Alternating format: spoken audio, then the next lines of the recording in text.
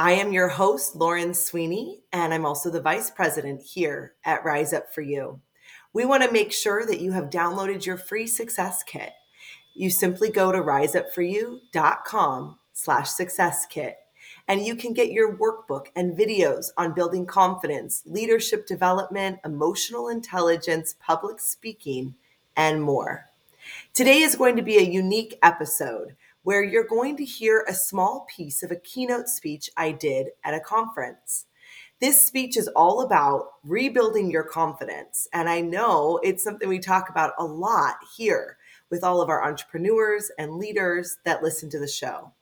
As you know, 83% of working professionals today really do struggle with rebuilding our confidence. Our company book, our TEDx talks, and everything that we do is centered around you being your best. Let's dive in. But I have an outline for you. I'm going to teach you the 5 C's for the confidence blueprint. Are you ready for that? Okay. If you're more experiential like me and you're an activator and anyone into the Enneagram 3, it's fine if you're not into it. It's not a problem, okay? But let me teach you the 5 C's of the confidence blueprint. And I'm going to tell you the first C, and I'm going to tell you why it matters so much. Here's your C's, okay? We're going to crush your self-doubt. Then we're going to give you some clarity.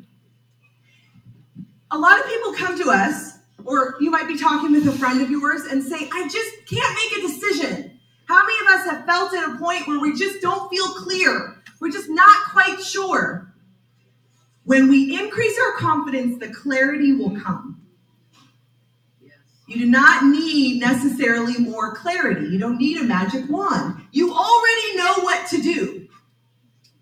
You don't actually need more strategy. You already know what to do to increase your business this year.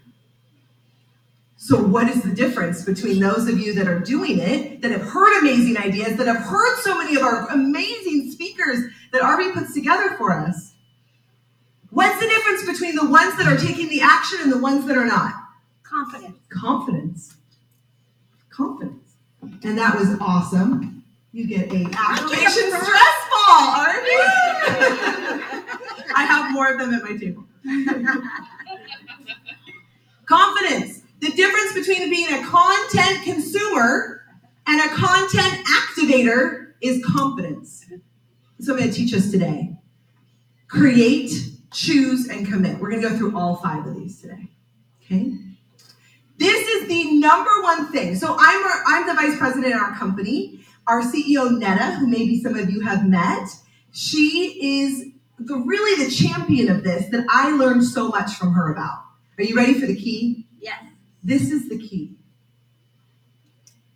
When I was 12 years old, my best friend Jessica said, Lauren, you're kind of weird. I don't really want to be your friend anymore. And when you're 12, right? It's a tough time. A lot of hormones, a lot of things going on. And so I decided, that's the key. Something happened to you when you were a kid and you made a decision. I decided, well, maybe if I got really involved, maybe if I was, in the student government in high school and then I did plays and I don't know, if I was just really involved in things, maybe she'd like me. Why I made that up, no idea. So what did I do? I decided I would join every club. I would be in everything. All of a sudden, I would go from being very introverted to being very extroverted and do all the things. And guess who became my best friend again? Jessica. So that's great. That's awesome. Now Lauren's very accomplished. Now Lauren has her best friend back. Awesome. Here's the problem. Lauren's no longer a child. Lauren is now an adult, and Lauren still has the belief that if I'm not accomplished, people won't like me. So hence, every time I would get maybe some feedback or work in maybe some therapy, people would always say, you're just so driven, just relax.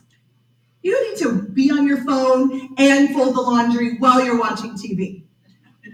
Anyone else? Why can't you just relax? It wasn't until I did this work that I realized, I had a belief. See, these beliefs are like boa constrictors. My almost 8-year-old has these stuffed snakes. He just thinks they're amazing. He just loves them. And then, he'll wrap around his neck. They're stuffed. But it is like a boa constrictor around your neck. The belief creates a behavior, such as like Lauren can't relax, Lauren's so type A, et cetera, et cetera. But if you figure out where it came from,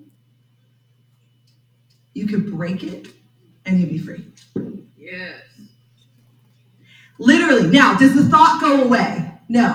RV is training for a bikini competition.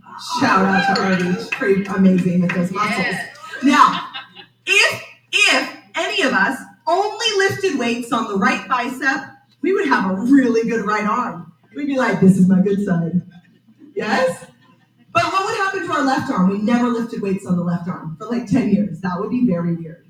Yes? The left arm would be all flabby. Yeah? Not be good. That same thing with our brain. So when you have a thought, a repetitive thought, I'm not good enough, I'm not smart enough, I'm an imposter. What if they find out that I don't have 12 degrees? P.S. It doesn't matter. That repetitive thought is like your right arm. We've been training our brain for so many years since we were a little kid, this thought, and then we're like, why am I having the thought? Because we trained our brain. I want to ask you something. How many of you are having your legs work right now? Your leg muscles, are they working right now?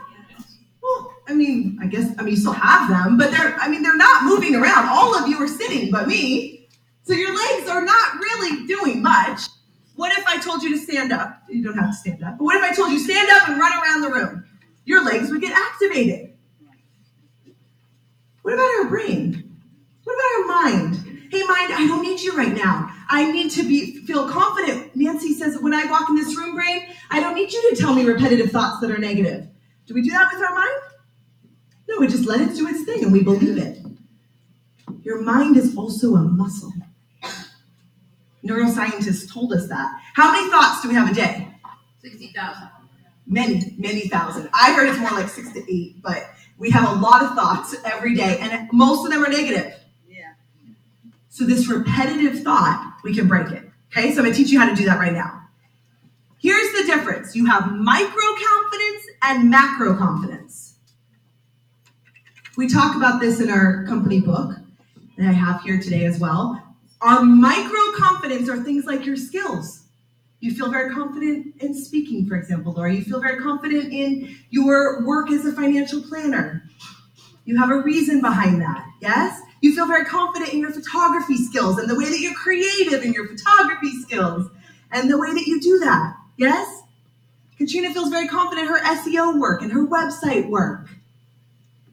Colleen feels confident as a speaker, as a mother, as a Taekwondo expert, the way she broke the boards. You have certain micro-confidences. Here's the problem, though, is micro-confidences come and go. You can lose them. What if you feel confident, for example, as a speaker, as a singer? You could get laryngitis and then you can't speak, yes, or something like that. Those skills come and go. For example, I'm not very confident as a cook. I am a terrible jump roper. Who cares, right?